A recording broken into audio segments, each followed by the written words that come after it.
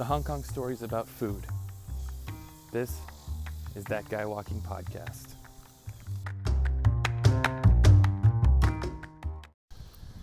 It's interesting to think and funny to say that a majority of my adult life, my professional life, I have not lived in the United States. When I was just married, not 18 months married, my wife and I decided to move over to Hong Kong because of reasons in the United States with salary freezes and school districts and thinking about adventuring and just the opportunities available. We applied, were accepted, and took a job living overseas in Hong Kong. Now, the funny thing is about a move like this is it's not like moving from one side of the city to the other, where generally all the restaurants are the same, generally all the grocery stores are the same, but this was a completely different experience that we had nothing to really prepare us for what was to come. At the time, I had a friend who was from Japan, and he had started to mentor me in the art of Asian food. He pointed me to the local Asian market in the part of the city that I'd never been before. He explained the importance of rice in the meal and how really there is nothing else that you would ever eat every day except for rice. Everything else was just an addition. And he made it very and abundantly clear that no matter how much Panda Express I would eat, I would not be prepared for what I was about to embark in. So the first story I want to share with you is about our first interaction with food and just the whole day that we arrived. So our flight arrived at about 8 p.m. Hong Kong time. That would have been about 8 a.m. The same day, U.S. Eastern Standard Time. So we'd have been on an airplane for about 14 and a half hours, had slept mightily not very well, watched a lot of movies, came off severely jet lagged, our body's telling us to go to sleep, and yet our brain's saying it's time to wake up. So we were able to go to sleep that night and wake up the next morning. The school that we went to work for graciously provided us with breakfast foods, lunch meat, bread, things that seemed similar but were a little different. And we had shown up with our 5 bags of our entire life within 5 bags, and here we were on this new place. The first stop for us was to go and establish our bank accounts, and within our bank accounts we hit lunchtime, and in lunchtime we went to a restaurant called Fairwood. Now, to compare this into the United States, Fairwood would be an example or connected to something like an A&W or a Carl's Jr. Maybe not a mainstream fast food joint, but one that's well known, one that's pretty solid that you can go to. So meal number 1 in Hong Kong, beef noodles. At the time, I wanted to try it out there. I went for whatever I could understand on the menu. The menu was listed in Chinese, but there was English subtitles because of the history of English in Hong Kong.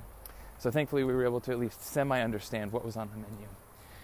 Blind and jet lagged, I simply just picked one, and my wife did the same, and we sat and we ate, and it was okay. Jet lag really affected the appetite, and so we ate what we could, finished the banking, stopped at IKEA. I think we bought a trash can. That was our first Hong Kong purchase, and then we were able to make it back to the apartment and rest in the afternoon before meeting with our fellow new Hong Kong transplants to walk over to an area of the city called City 1, where we were going to find some dinner. Walking over there, still jet lagged, our body's telling us to wake up, or our mind's telling us to wake up, and our body's telling us to go to sleep. We turn the corner and we walk into this, we would equate to a local shopping center or walking mall, and lo and behold, a piece fell over me like none other. The Golden Arch just laid in front of us. McDonald's was there. There was peace in the world. Though in the United States I was never really a big fan of McDonald's. Again, it was there, it was dependable, it was a place to go, but there were other places that we'd liked. And we weren't there to eat McDonald's. And so we challenged ourselves, and with the group and the mentor guide that we had with us, we went next door to McDonald's to the Korean house. I think it was Korean house, called Korean House Number 1. And the specialty there was a stone pot dish, or some might call it bibimbap. Basically rice base, Korean beef, pickled vegetables, and an egg, a raw egg, all served in an extremely hot clay pot. They bring it to the table. They ask you if you want hoisin sauce. They ask you if you want spicy sauce, and they pour it in, and then they mix it all up, breaking the yolk of the egg, cooking the egg around the rice and the meat and the vegetables, and it all connects to be this good meal. So as I grabbed for my chopsticks, because there were no forks available there were spoons, but that was confusing to me at the time. I started to try to eat, and I thought, what have we done? Is this what I'm going to be eating for the rest of my life here in Hong Kong? Fast forward 3 months, 6 months, a year, and that ended up being one of the more favorite places before it closed down and went out of business. The cool thing was it became a safe place for us to eat. It was one that was recognizable. We knew what to order and we knew how to order, and over time we did start to experiment more with their menu, trying different spring rolls and egg rolls and different things like that. But for the most part, it became a safe place. We didn't have to go to McDonald's all the time because we had the Korean house. But that was only just one experience when it came to food in Hong Kong. The next story comes from the beauty of being in the expat community. If you've never experienced what it means to be an expat in a foreign country, it's something that's really, you can't describe. A bunch of strangers come into a place, and the only commonality might be the passport that you hold or the language that you speak. And so you're forced into community, and it becomes this place where you depend on someone that you might not have depended on if you were in your home country. And it's a beautiful experience. The community that we built while living in Hong Kong has created some of our closest friends that we still are in contact even though we're not living there anymore. So one of the things that our school encouraged, or that the teaching team that I was on, was team dinners. And so we would bounce around at once every month to different people's apartments and flats to enjoy a meal. Sometimes it was potluck and everyone would bring things. Other times one of the teachers would host. And on this particular night, the Chinese teacher for the 8th grade team wanted to host. Now, her situation was a little different because her husband worked for one of the universities there. So they lived in university housing. And university housing was much larger than typical Hong Kong housing. Typical Hong Kong housing, for example, our last flat that we lived in was 800 square feet, and we paid $2,500 a month for 800 square feet. The bedrooms, beside the kids' bedrooms that we had, I could lay down with my feet on one wall and my head would touch the other wall. That's how small the room is, about 6 feet wide. Anyway, back to this. So we walk into this apartment on this university that we've traveled for over an hour to get to via public transportation. Hot, sweaty, thirsty, hungry, ready for this meal. And she has decided to provide us with a very traditional Chinese meal. Her origins are from she's from mainland China, and she wanted to provide us with traditional Hong Kong and Chinese food for us. And so it became very evident very fast that we were in for something very extravagant and confusing. So this meal came out in courses. Appetizers were different types of cold vegetables, some warm vegetables, warm lettuce, that sort of thing.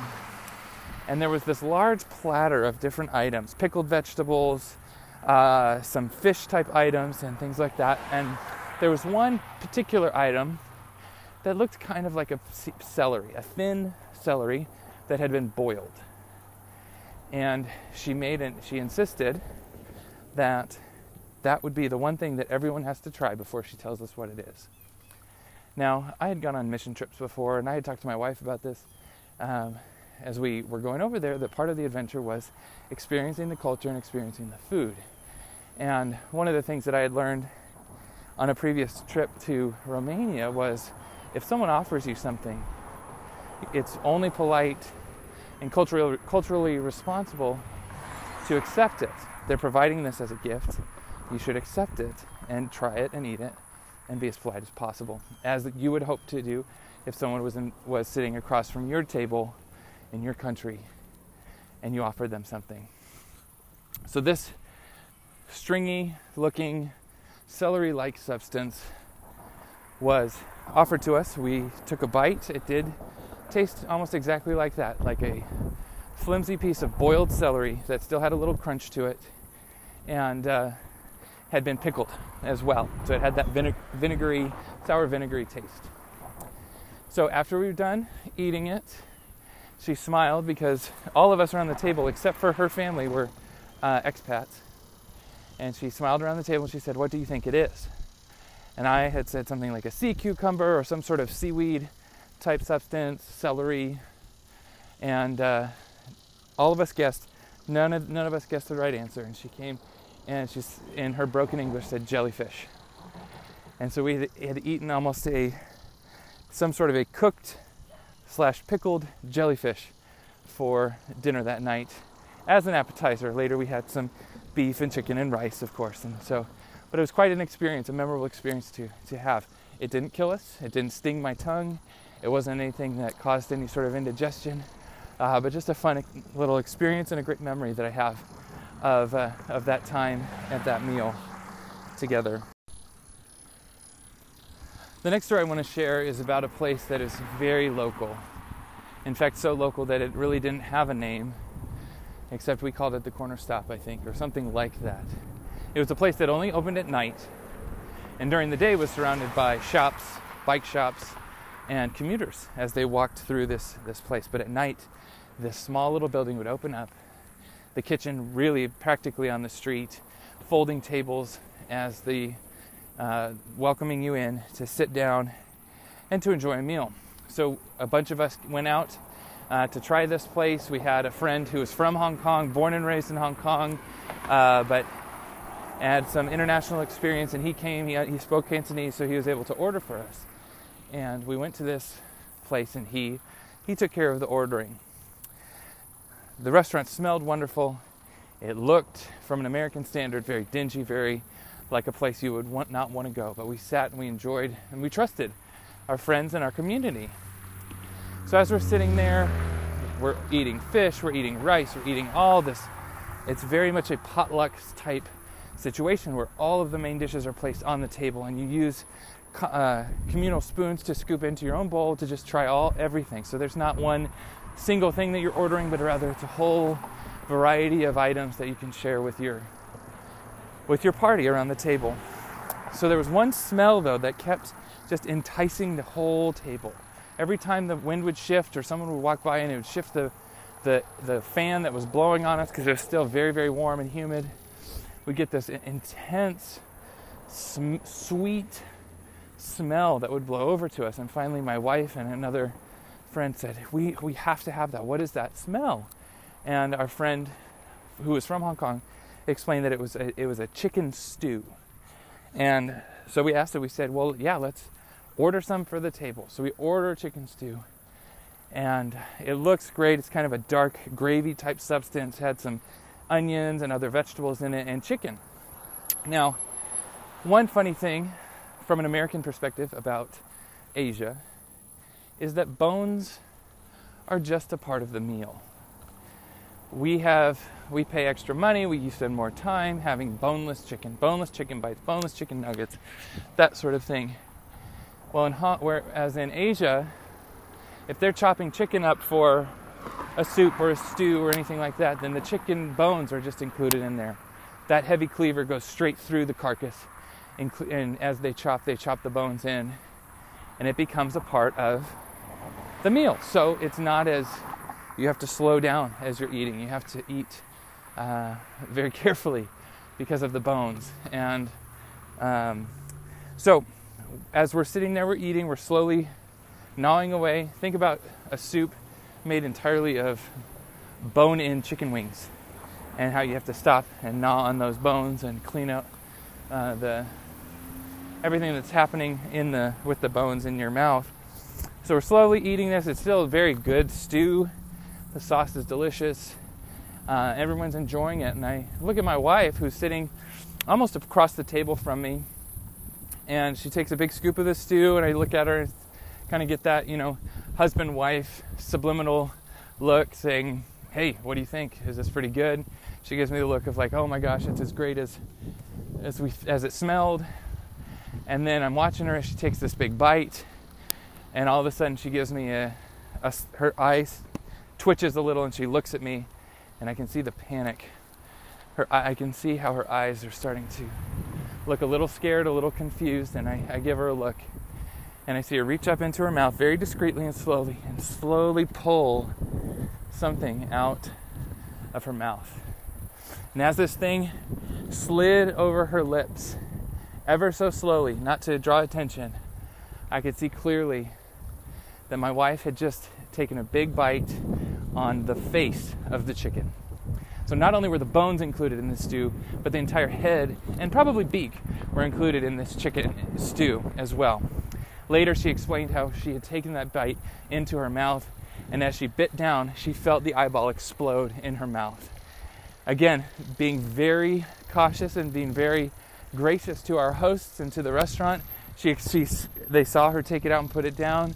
They asked her what happened, what was wrong. She explained what it is, and our friend from Hong Kong said, hey, that's actually one of the best parts of the chicken, so you should feel lucky with that.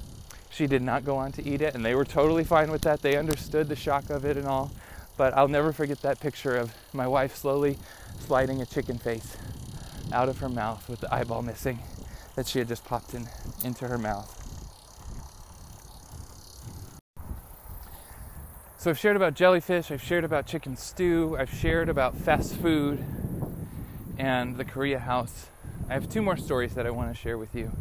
One is about another unique situation that we went to. It's called a Dai Pai Dong. And really, think about it as a bunch of garden tents set up in the middle of the city, and underneath is a restaurant with, again, folding tables, stools, and chairs where you need Cantonese to order. Otherwise, you're just kind of winging it. And as I'm telling you these stories of these different places, I'm remembering other restaurants that we went to and that we enjoyed. The dim sum place by the school. How sometimes we'd get full dinners at 7-Eleven, which is completely different than here. How we would go to these elegant, incredible buffets that for the cost of a meal at a mid-range sit-down restaurant, we were getting a 5-star buffet with crab's legs and filet mignon and all of these things that were just incredible amounts of food. But the Dai Pai Dong was such a unique experience. It's similar to the chicken stew restaurant, except you're in a tent, a literal tent that looks like it's more made of tarps because of all the holes in the tent and because of its age. But the one piece of the Dai Pai Dong experience that was unique for this night was our friends had ordered fried pigeon. This was another new concept for us. I know that pigeon is not just eaten in Asia, but for us, it was fried pigeon. And ladies and gentlemen, it tasted like chicken. Nothing too extravagant, nothing too unique, except for the fact that the feet and the head were still on parts of the pigeon. So that was a little odd, but other than that, we just had mini fried pigeon. The final story that I want to share with you is about our favorite restaurant, the Red Heart Canteen. Early in our time in Hong Kong, we had friends who had lived in Hong Kong previously or who were born in Hong Kong, and they had started to go to breakfast in the morning before we had to report to school. So I was interested. I wanted to try something new. I had heard a little bit about this place, and so thus began the relationship with the Red Heart Canteen. And I say it's a relationship because we equate this place to our Cheers. That as we walked in, the cook and the waiters and waitresses, they knew who we were, and very, very quickly they understood that we found this place very desirable, and they knew what our order was, and we never had to order again because they would just bring it to us. So what was it that we ordered? What was so good about this place? Well, in Cantonese, the meals that we ordered, you would say, satay ayak mai yin yak dan. What that was is a beef satay noodle soup, with, on the side, a fried egg, toast, and bacon. Then we'd also order a dong lai cha or a dong ling cha. Dong lai cha was a sweet milk tea and an iced milk tea. The dong means cold or iced. Dong ling cha is an iced lemon tea. So think about southern sweet tea but with a heavy amount of lemon in it, or southern sweet tea with a heavy amount of, instead of actually sugar in it, it's got the canned sweet milk poured into it, and so it has a very light tan sort of color to it. So this was our place. A big bowl of noodles, eggs, toast, bacon, and a drink, all for, when we started going, around $3.75 US, $3.75. And by the time we left, inflation and time had brought it up to about $4.75. But this meal wasn't just about the food. The food was excellent. I will admit, though, that it was very similar to the local places that we'd been to. At one point, I did see a rat run through the restaurant. I hid that from my wife and then young daughters at the time. But this was a place where our community was solidified, that noodles became a common language, that when you were down on a day, when you were struggling through a week, you knew that, hey, Noodle Friday was coming and we could go and feel a little better. To say that the noodles were good for you would not be telling you the truth. In fact, frequently, at least one of us every time would have to hustle on to school to visit the restroom, but it was something that we couldn't get enough of because it was just so good. The woman there, the chef, she had a care for us. As we had lived in Hong Kong, all three of our children were born there, and so she saw all three of them as babies and then start to grow. Our daughters came to love the noodle shop as well and still ask about it today, even though we've been gone from Hong Kong for a few years. But the beef sauté noodles, and just recently this past summer had the opportunity to get as close as we could to the real thing when we were in Vancouver, Canada, and we went to a place that had the similar pieces. The other dish that I do have to share about as I'm getting close to ending my walk is something that you would order. You would say sai do si. And sai do si is essentially just French toast. But the difference between American French toast and Hong Kong French toast, or sai do si, is that Hong Kong French toast was 2 pieces of bread with peanut butter spread in between and then put into essentially a peanut butter sandwich, dipped in batter and then deep fried, and then served with a heavy, heavy sweet syrup on top. And this was the ultimate treat, almost like eating cake for breakfast. We always knew, no matter, when someone brought a family member in, my father-in-law came and visited us, my dad came and visited us, and some other friends had come and visited us, no matter how intimidating the noodle shop looked to them, or the beef noodles for breakfast with the bacon and eggs, we knew if we were to give them the sai do si, that they would be in love with the restaurant. And it was almost 99% often that they would ask to go back to the noodle shop to have that once again. So if you're ever in Hong Kong and you find a little noodle shop, go in and ask for sai do si, because it will change your life and give you a new perspective on French toast and the deliciousness of breakfast. Now it's time to share with you what I've seen on my walk tonight, and maybe it's not what I'm seeing, but what I'm hearing and what I think you can hear, and those are cicadas. Another thing that we have in common with our friends over in Hong Kong, except the ones in Hong Kong were screaming like they were at a rock concert. So I enjoy those sounds. They bring back memories. And I hope that I've not disgusted you with this podcast, but you've enjoyed my stories of some foods in Hong Kong.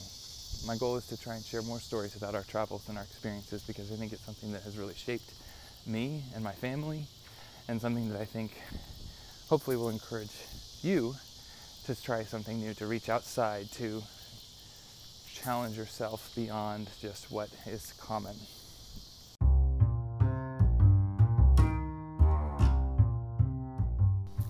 As always, if you want to connect, you can comment here on the podcast, follow the podcast, subscribe to the podcast on whatever you're using to listen to this.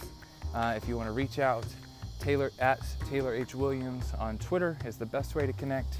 And I hope you all have a wonderful night, and Josan, good evening.